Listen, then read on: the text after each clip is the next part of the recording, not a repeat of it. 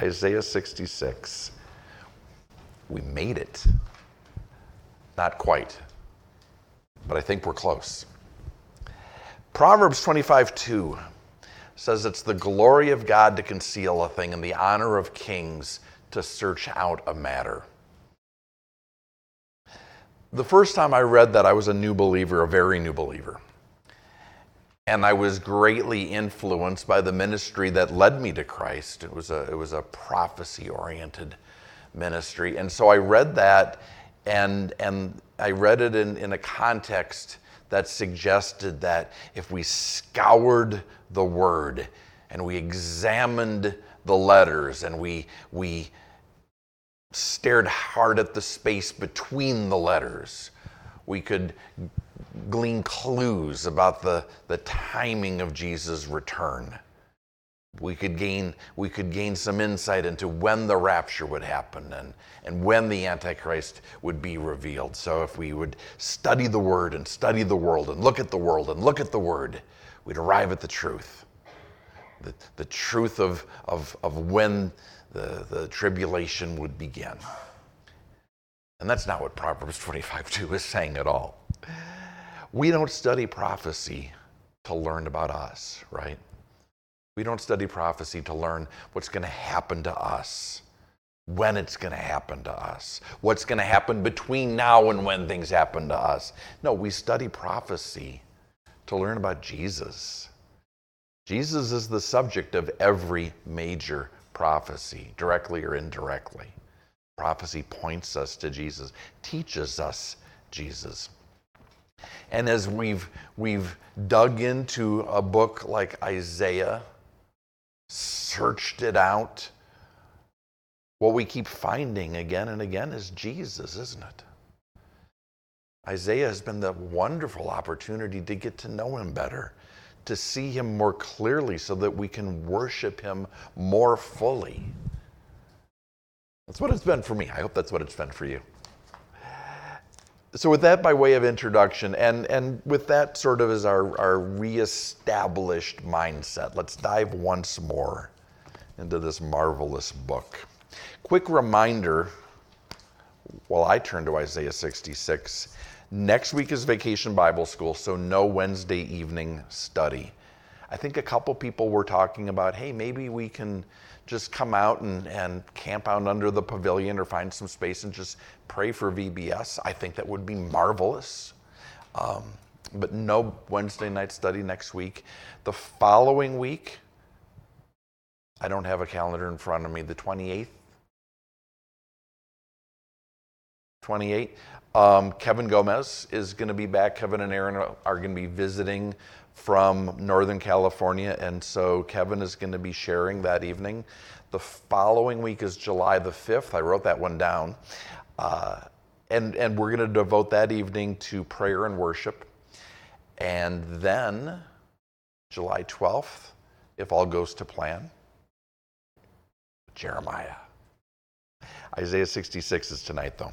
Let's have some fun. Let's look for Jesus.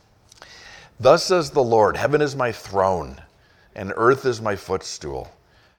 Where's the house that you will build me, and where is the place of my rest? For all of those things my hand has made. And all those things exist, says the Lord. But on this one I will look, on him who is poor and of a contrite spirit, and who trembles at my word. He who kills a bull, it's as if he slays a man. He who sacrifices a lamb, it's as if he breaks a dog's neck. He who offers a grain offering, as if he offers swine's blood. He who burns incense, as if he blesses an idol. Just as they've chosen their own ways, and their soul delights in their abominations, so I will choose their delusions and bring their fears on them. Because when I called, no one answered. When I spoke, they did not hear. But they did evil before my eyes, and chose that in which I do not delight. This final chapter of Isaiah, like the other chapters, focuses on Israel. The last several chapters have focused intensely on future Israel. The promises still pending that God has made to Israel. The prayers offered from Israel, prayers of repentance, prayers for Christ's return. In these last chapters, we've seen the power of Jesus as he returns, the power he wields on behalf of Israel. We've seen his presence in Israel, setting up the millennial kingdom, and the peace and prosperity of Israel in the millennial kingdom. Wait a minute, I thought we just said that Isaiah is about Jesus. It is.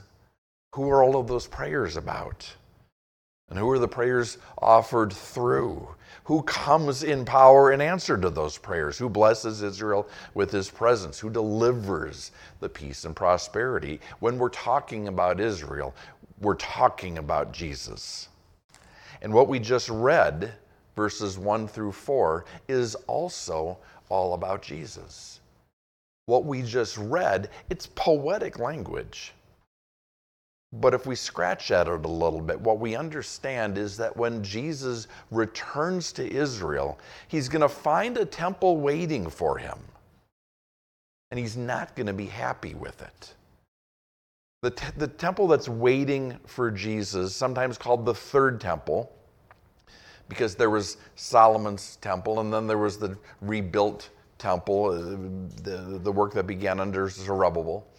And then there's a temple that we're waiting for, a temple that will be built either before or in the first part of the tribulation. Third temple, tribulation temple. How do we know? Let's pause and ask ourselves that. We know because in the middle of the tribulation, what happens? The Antichrist enters the temple and commits the abomination of desolation. He interrupts worship and demands to be worshiped himself. Well, if worship in the temple is interrupted, the temple must exist. And one of the great questions that prophecy buffs like to wrangle about is where and when and how is this future temple going to be built? Because currently there's a mosque sitting on where we believe the location of the temple is supposed to be. Two popular theories, and there are a lot of fringe theories, but the most popular theories are A, we've got the location wrong, or B, construction of the temple is one of the things negotiated in the treaty that Antichrist is able to negotiate, is able to arbitrate, the treaty that begins the 7 years of Jacob's trouble. Either way, what's interesting, for all of the energy that both Israel and the church have put towards building this third temple. As a young believer, I actually contributed money to ministries that are investigating and doing radar investigation. Is it possible there's another location? Can they build the temple without interfering with the Dome of the Rock? For all of the energy and excitement that Israel and the church both have about the coming temple, God doesn't share that excitement. In fact, what we just read is that he's not pleased with it. Verse 1, he asks, where is the house? Another translation could be, what kind of house are we talking about? What kind of house am I looking at? And verse 2, what kind of man offers sacrifice in such a house? On this one I'll look, God says, on him who is poor and of a contrite spirit and who trembles at my word. But the implication is that's not who's offering sacrifices. That's not who's worshiping in that third temple. We know, we read so often, to obey is better than sacrifice.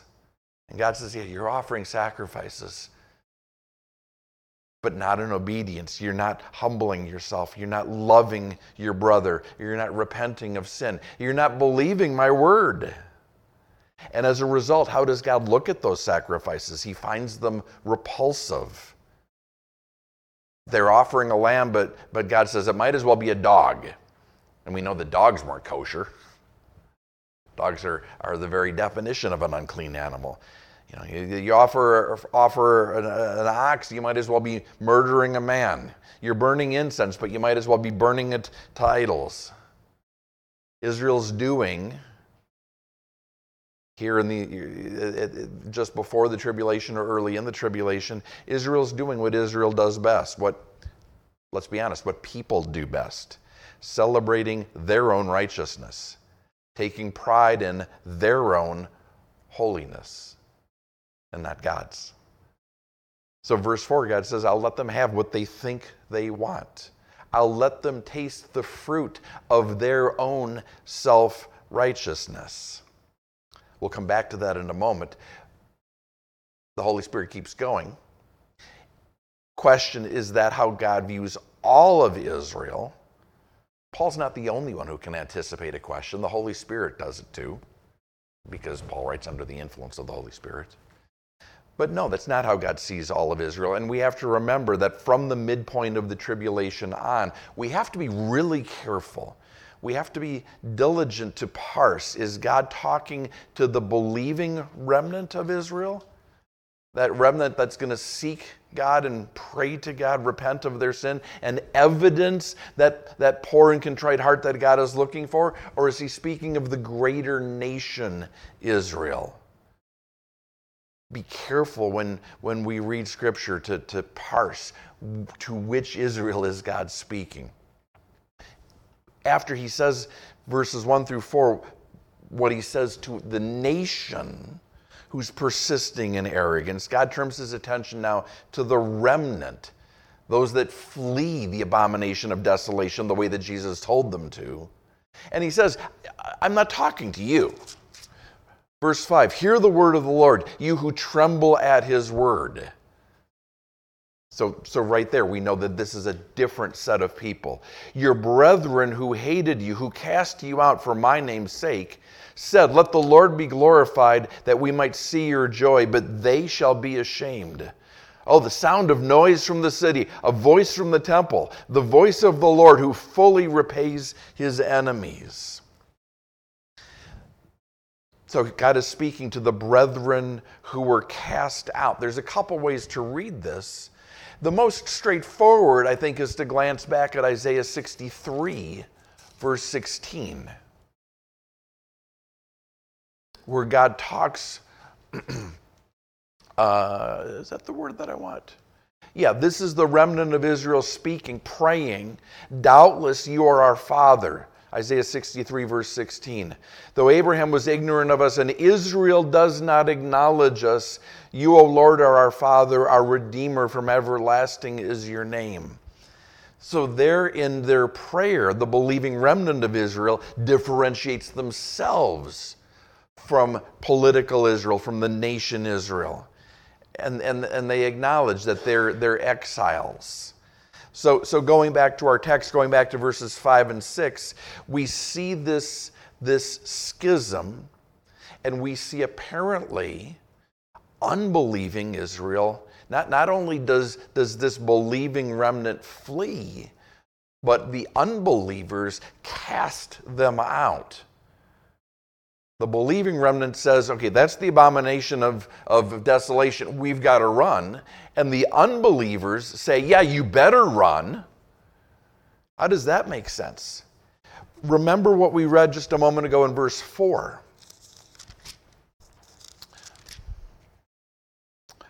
I will choose their delusions and bring their fears on them. A little bit of speculation here on my part. But I think the delusion that God is referencing in verse 4 is the delusion that Antichrist is really the Messiah that Israel has been seeking. Most of Israel has stopped seeking, has stopped waiting. But when Antichrist appears, he's going to claim to be the Mashiach Nagid of Israel. Remember, anti in this context doesn't mean against Christ. Anti means false Christ or counterfeit Christ. So I think what's in view here is Israel getting the Messiah she thinks she wants. Messiah who's a conqueror, who's a powerful political and military figure, a slayer of foes. And when that Antichrist shows up and demands worship, Israel will say, well, yeah, that makes sense because you're the Christ. So when Antichrist demands to be worshiped in the temple, he's not going to say, worship me instead of God. He's going to say, worship me, for I am God. And the minority is going to say, no, you're not. we better run. And the unbelievers who enter into that delusion, who embrace that delusion, will join with Antichrist in saying, yeah, you better run.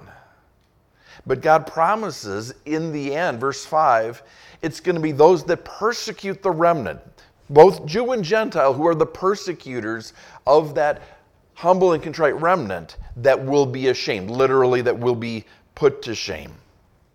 And verse 6 is the sound of God's fury being poured out on his enemies, even the enemies that are worshiping a false Messiah in that third temple. That, I think, is the most straightforward reading. Now, minority view, and I wouldn't mention it other than where y'all were last week with Dakota in Obadiah. There's a view among some that brethren in verse 5 doesn't refer to unbelieving Israel, but rather refers to Ishmael or Edom or both. And verse 6 is about the fury that God pours out on them. Last week in Obadiah, you read about God's fury being poured out on Edom. In Obadiah and Zechariah 14:3, God's fury against his enemies. I don't think that's the best reading, because it sort of interrupts the flow. God was just talking about the temple, and so that would be a sort of a change of subject. I wouldn't bring it up, like I said, if it wasn't for the connection to where y'all were last night in Obadiah. Whether brethren are unbelieving Israel or Edom, or it's God's fury is being poured out on both at the same time, is the reality. But alongside that destruction, that vengeance, that recompense, we also see, verse 7, rebirth. Before she was in labor, she gave birth. Before her pain came, she delivered a male child. Who's heard of such a thing? Who's seen such a thing? Shall the earth be made to give birth in one day, or shall a nation be born at once? For as soon as Zion was in labor, she gave birth to her children. I have a friend who was an EMT for a number of years in a community that had a volunteer fire department, volunteer rescue squad, and he had a lot of really amazing stories from that time. One of his stories is that he delivered a baby from a woman who didn't think she was pregnant. And even while she was in active labor, was denying that was what was happening. Sort of what's happening here is the nation is reborn in an instant, almost before the labor started even. There was the birth. And many commentators, many prophecy buffs will point to 1948 as at least a partial fulfillment of that, because in 1948, Israel was reborn as a nation in a day. But there's a greater fulfillment that's yet future. But if we're reading carefully, that makes us shake our heads a little bit. Wait. There were labor pains. Jesus talks about the labor pains. Matthew 24:8. He talks about the beginning of sorrows. He talks about the early pain before active labor begins, the things that are happening in the first half of the tribulation. Jesus uses the metaphor of labor to talk about the tribulation. So how can the Holy Spirit here be talking about a nation born before the labor starts? When we come across a contradiction or an apparent contradiction in Scripture, a good first move is to put Jesus in the middle of it. Glory of Kings to seek out a matter, right? What happens if we put Jesus in the middle of this? Look at verse 7 again. Before she was in labor, she gave birth. Before her pain came, she delivered what? A male child. Jesus came before the tribulation, before the labor.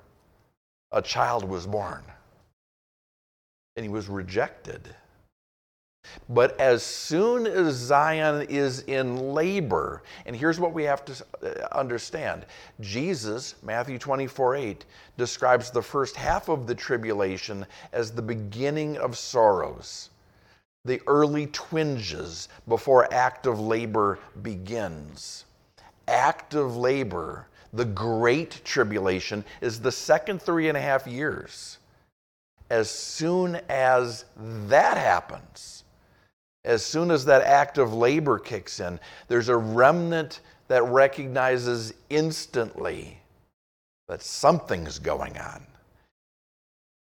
And in that moment, I think the Holy Spirit is saying, Israel is reborn. Or from that point, it's inevitable that Israel will be reborn from that believing remnant. And God's question, verse 9, is, yeah, why wouldn't it be? Verse 9, shall I bring to the time of birth and not cause delivery? Am I going to make Israel go through labor, go through the tribulation, and not fulfill the promise that I said was waiting at the end, says the Lord? Shall I who caused delivery shut up the womb? I'm not going to let Israel go into labor and not let the nation, my people, be reborn. This is why, and I know that I've been harping on this for a while, but this is why supersessionism is so tragic. Supersessionism, the idea that the church has superseded or replaced Israel. Replacement theology, if you prefer that term. It's just wrong. But more than that, worse than that, it misrepresents who God is. It denies what we just read, that his mercy triumphs over judgment. Our summer youth camp is coming up. We do it in conjunction with, I think it's now 6 or 8 different churches from Kansas, Oklahoma, and Texas. I'm going to be one of the teachers this year. And the pastor who's coordinating it reached out to me this week. Hey, I want to touch base on what the Lord is speaking to everybody, what's on your heart to teach. And I said, well, as I've prayed about it, I've really been burdened to teach about shame. The theme of the conference is the pearl of great price, the pearl that God paid everything for. And I said it's been on my heart to talk about how God not only paid for our guilt, but our shame. And the pastor said, oh, that's an awesome idea. And I said, well, it should be. It was God's. But he said, no, so many teens think that they're beyond help and beyond hope and beyond forgiveness because they carry the weight of this shame with them. And I said, it's not just teens. The condemnation of the enemy speaks loudly to all of us. And here's the thing. So often the church doesn't help. So often the church, I think, pours gasoline on that fire. The church becomes an unwitting ally of our adversary. Because we teach things like Israel is beyond forgiveness. Because follow the logic. If there's no hope for Israel, then there's a set of people or entities for whom there is no hope, for whom there is no forgiveness. And even if that teen or that adult sitting in that church has never heard teaching one about Israel or supersessionism or any of that, the idea is still there. It's in the air supply. That there's a limit, that there's a boundary, that there's a max to God's mercy. And other teachings are obviously problematic as well. And for the same reason, anything that limits the mercy of God plays right into the enemy's hands. Helps his whispers of condemnation speak louder to our ears, to our hearts. And God just reminded us, no, it's just not true. There is mercy always and for everyone who repents. And on the other side of that repentance, verse 10, on the other side of the rebirth, we see mercy abound. We see grace abound. We see peace and prosperity.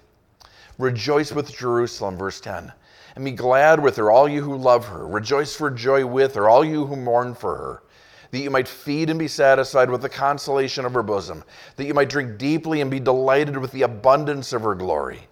For thus says the Lord, behold, I'll extend peace to her like a river, and the glory of the Gentiles like a flowing stream.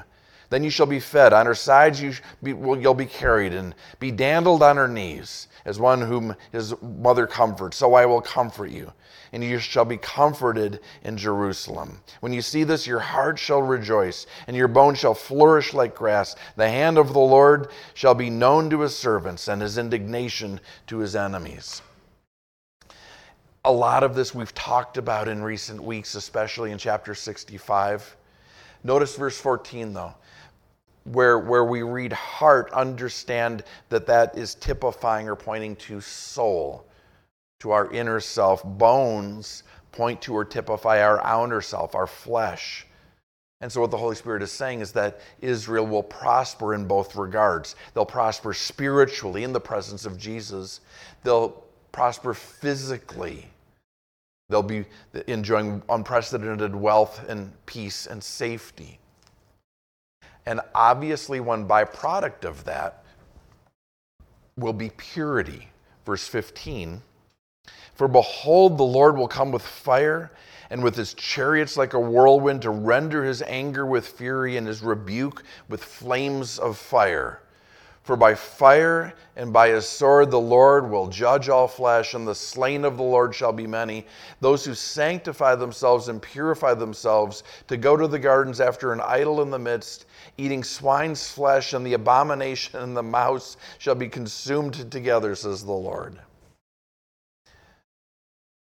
We can't prosper spiritually in the presence of idolatry. We can't prosper spiritually, not fully, not the way God intends, not the way his love desires, if we persist in idolatry. How do I know? If it were otherwise, Jesus in his return would not zealously destroy every artifact, every remnant of idolatry. Teaching at a conference in August, and the theme of that conference is practical lessons from the prophets. And I've only started to pray about what the Lord would have me share there.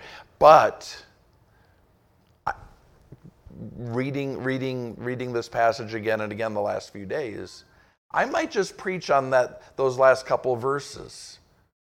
Because as important as it is to lay hold of and rejoice in and remind each other about the grace of God, we have to remember that God is also zealous for purity. If it were possible for us to worship in spirit and in truth and have our idols too, we wouldn't have read what we just read. Grace doesn't mean that sin doesn't hinder our worship. Things I'm praying about. Verse 18. For I know their works and their thoughts. It shall be that I'll gather together all nations and tongues, and they shall come and see my glory. I shall set a sign among them, and those among them who escape I'll send to the nations, to Tarshish and Pul and Lud, who draw the bow, and to Tubal and Javan, to the coastlands afar, who have not heard my fame nor seen my glory, and they shall declare my glory among the Gentiles. And then they shall bring all your brethren for an offering to the Lord out of all nations, on horses and in chariots and on litters and on mules and on camels, to my holy mountain Jerusalem. As the children of Israel bring an offering and a clean vessel into the house of the Lord, and I'll take some of them for priests and Levites, says the Lord.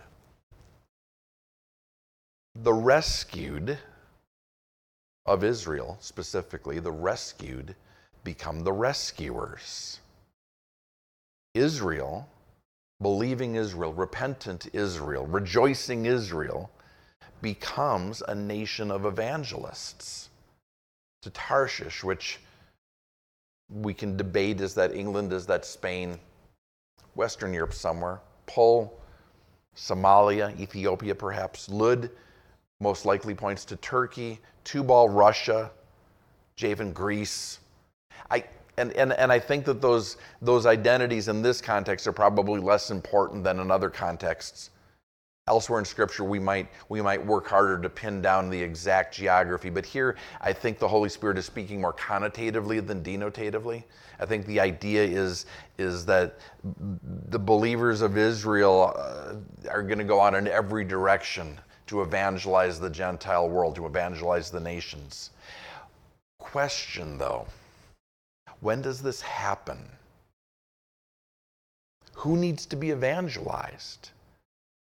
Because we know only believers enter the kingdom, right? On the other side of the sheep and goat judgment, there are only believers. So this, did we just jump decades in the future and is Israel evangelizing the children of Gentiles? Because only believers enter, but we talked about this a couple of weeks ago. Children are born with free will. They have to make their own decision about Jesus. That may well be true. That's the shortest distance between 2 points, probably. I've got another thought, and Wednesday night alert, I've never heard anybody else teach this ever, so I'm probably wrong.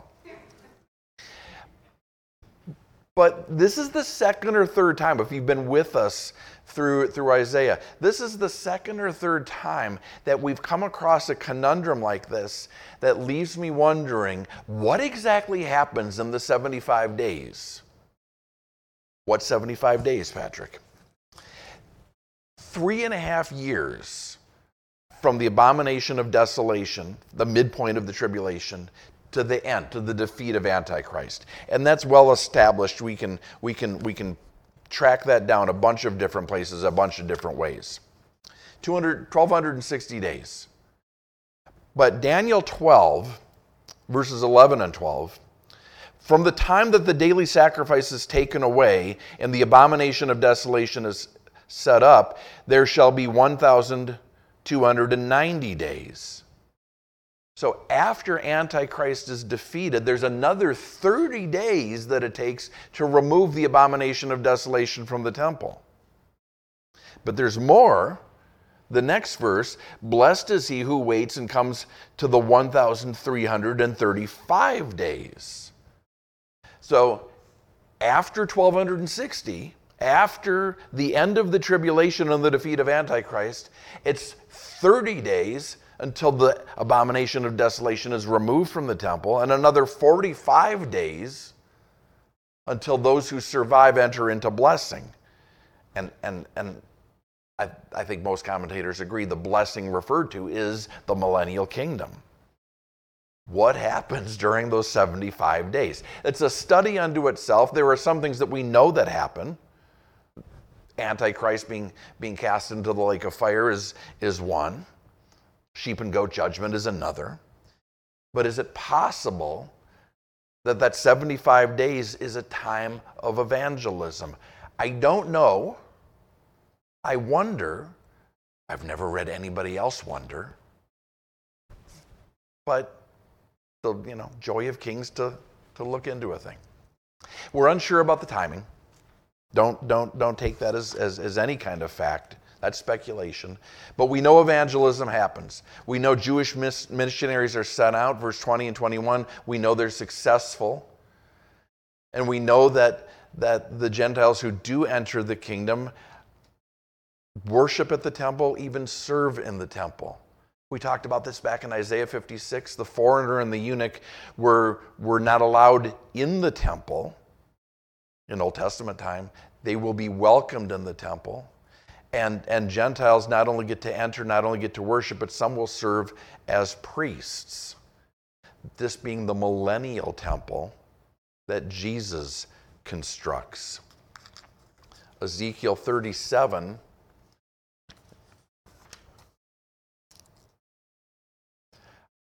God speaking to Israel, or speaking of Israel, I'll make a covenant of peace with them, Ezekiel 37:26, and it shall be an everlasting covenant with them.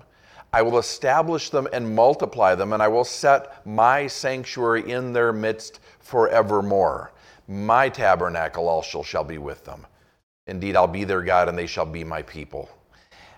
The nations will also know that I, the Lord, sanctify Israel when my sanctuary is in their midst forevermore.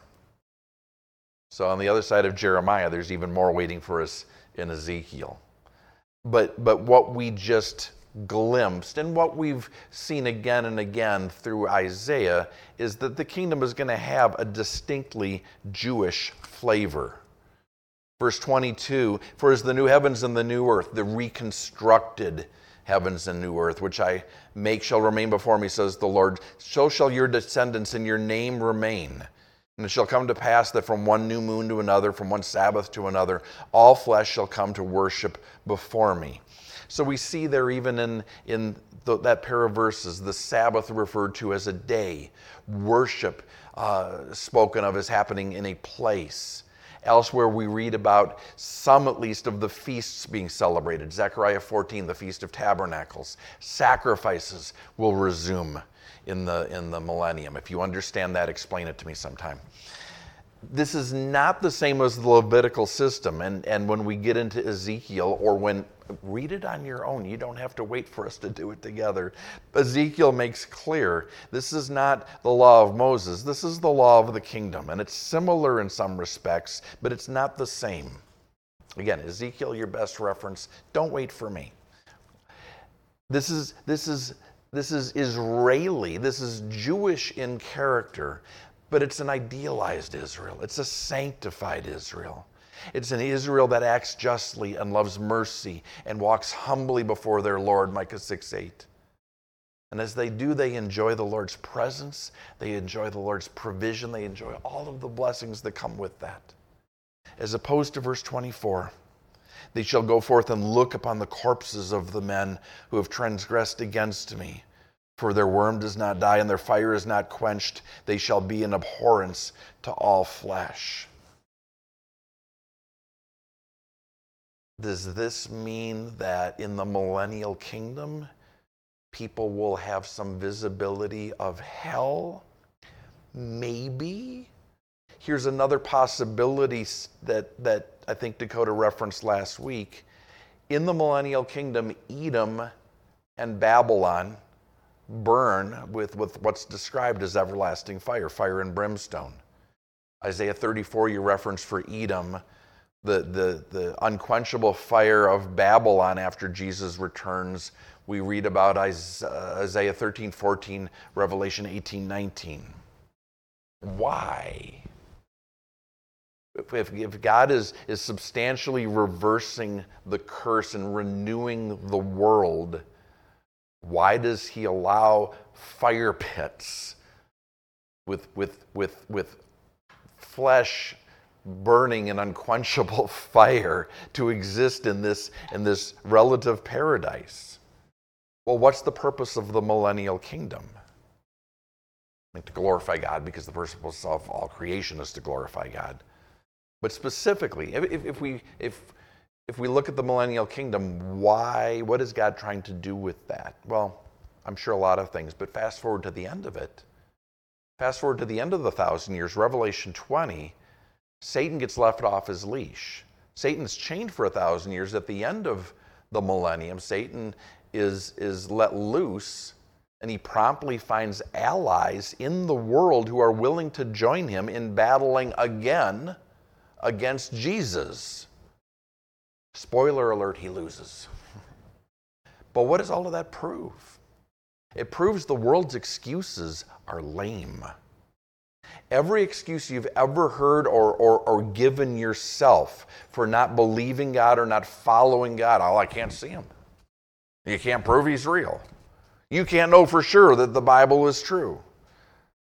Hell isn't real. A loving God wouldn't send anybody to hell. And if there is a hell, I'd rather be there with my friends. It sounds like more fun. Now, all of those mistruths and untruths are going to be taken away. The millennium proves them alike, because for a century, people won't have to walk by faith. They'll be able to walk by sight. There's Jesus. There's the consequence of not believing and following Jesus. And still, people will rebel. Not because their environment wasn't ideal, not because they didn't have all of the information, not because they weren't able to take that step of faith, but because they were unwilling to let Jesus triumph over their sin nature. So what about us? Do we believe? You know, as we close our Bibles for the evening and close, I mean, what a wonderful study in Isaiah this has been. You know, as we close, there's that sort of self-imposed pressure. Okay, we need a big, bold, sweeping, all-encompassing application. I don't know. I think that the Holy Spirit is taking care of big and sweeping and all-encompassing. That's been the whole book. I think the question that the Lord leaves us with is actually very, very simple. Do we believe? Because unwillingness to believe, to open our eyes to see what God has for us, has consequences. That's how God closed the book of Isaiah. Unbelief has consequences. Belief has consequences. Willingness to believe has consequences. Peace and joy and eternal, in God's presence for eternity. What do we believe? What are we believing? Because believing in what God has done has everything to do with what we think God will do. And the strength of our conviction, our belief in what God will do, has everything to do with what we believe God is doing, present tense, in our lives today. Isaiah is a book of miracles. The whole Bible is really. But Isaiah is a book of miracles, past miracles, future miracles. And again, the Holy Spirit urged Israel, expect more miracles.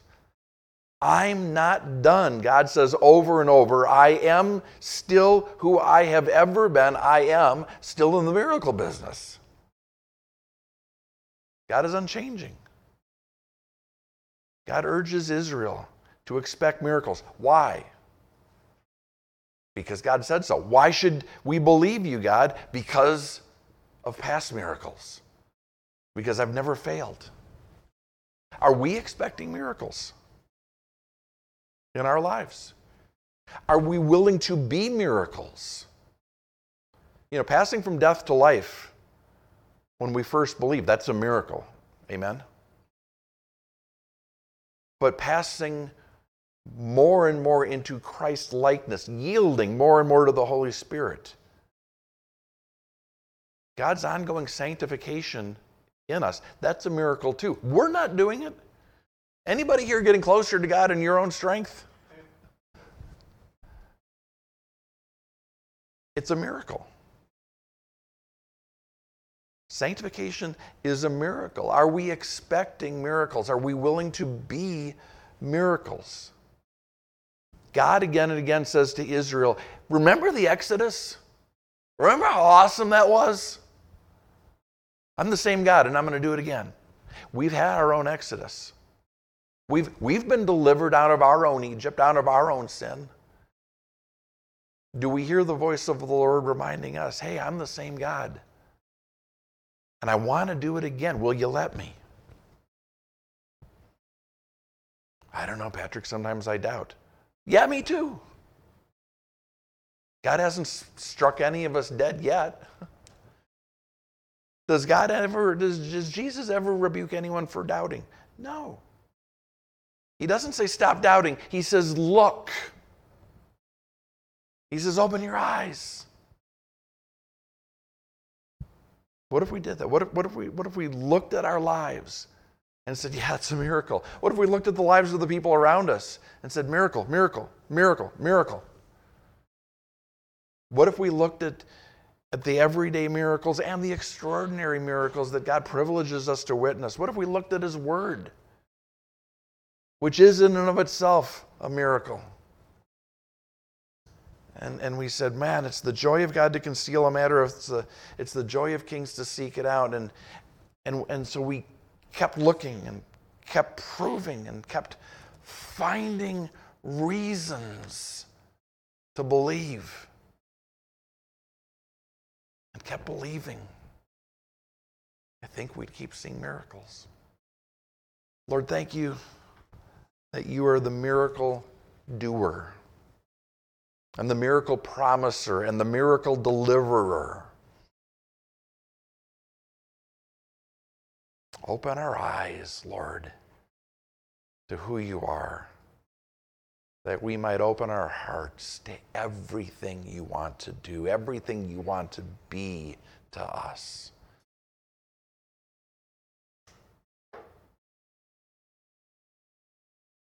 The joy that's waiting, the peace that's promised.